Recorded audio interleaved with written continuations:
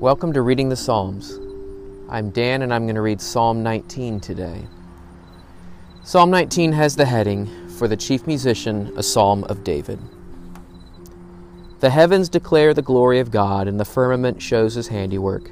Day unto day utters speech, and night unto night shows knowledge. There is no speech nor language, their voice can't be heard.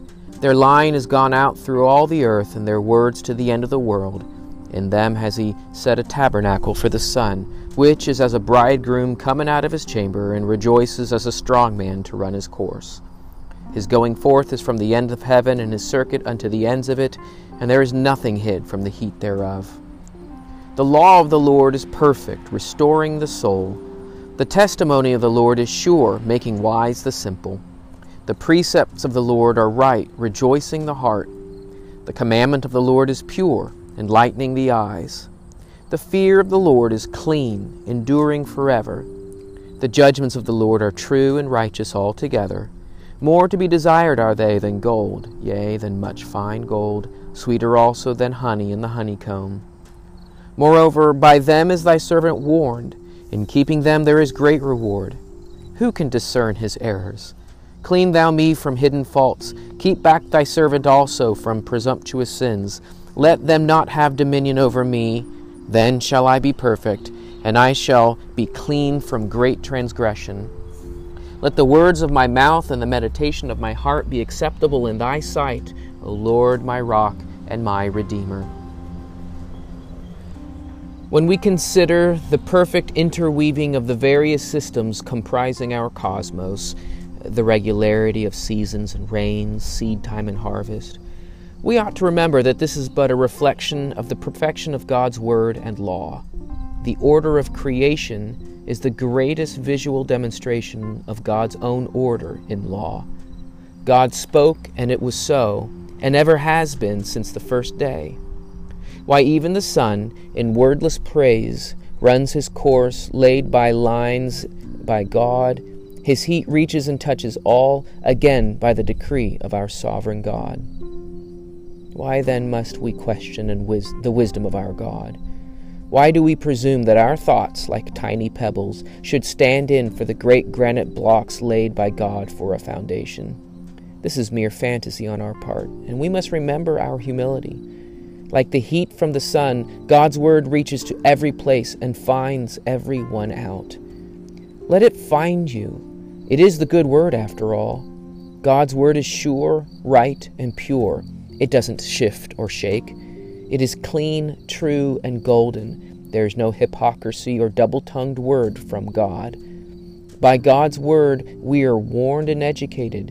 In God's word is great reward. Do you believe it? Do you indeed believe that God is and that he rewards those who seek him? Then seek him in his word and be blessed. Let's read it again. The heavens declare the glory of God, and the firmament shows his handiwork. Day unto day utters speech, and night unto night shows knowledge.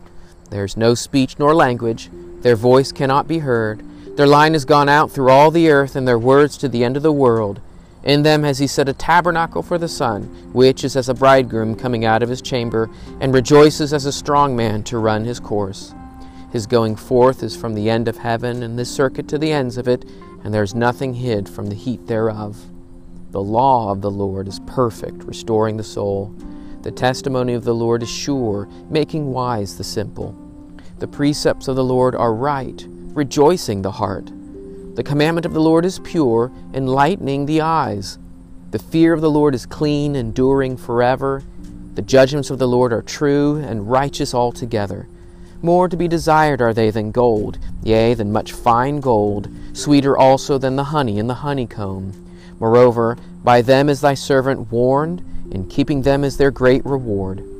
Who can discern his errors? Clean thou me from hidden faults. Keep back thy servant also from presumptuous sins. Let them not have dominion over me. Then shall I be perfect, and I shall be clear from great transgression. Let the words of my mouth and the meditation of my heart be acceptable in thy sight, O Lord, my rock and my Redeemer. I might have said this on one of the past episodes on Psalm 19, But I love that last verse. I love verse 14. I even like the way it rolls off the tongue in the English translation that I have. Let the words of my mouth and the meditation of my heart be acceptable in thy sight, O Lord, my rock and my redeemer. It really says a lot about the nature of God's word when we contrast it with ours. Because if God's word is pure and true and right, that is something great. But it is demonstrated how great it is when we have to say, let the words of my mouth and the meditation of my heart be acceptable in thy sight. It isn't just understood that our words and our thoughts will be acceptable. Every word of God is. Not everything I say will be true. Everything God has ever said is true. We are so far beneath Him. We are low and lowly, and it's important to remember that.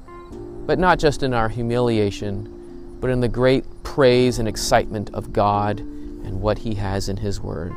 So let us praise God's Word together. Well, thanks for listening in. I really appreciate all the different people that are listening into the podcast. If you ever want to reach out, you can find me at readingthepsalms.com. I've been getting a couple messages from a few of you and even putting you into my prayer lists because I know that there are some needs that you're sharing with me.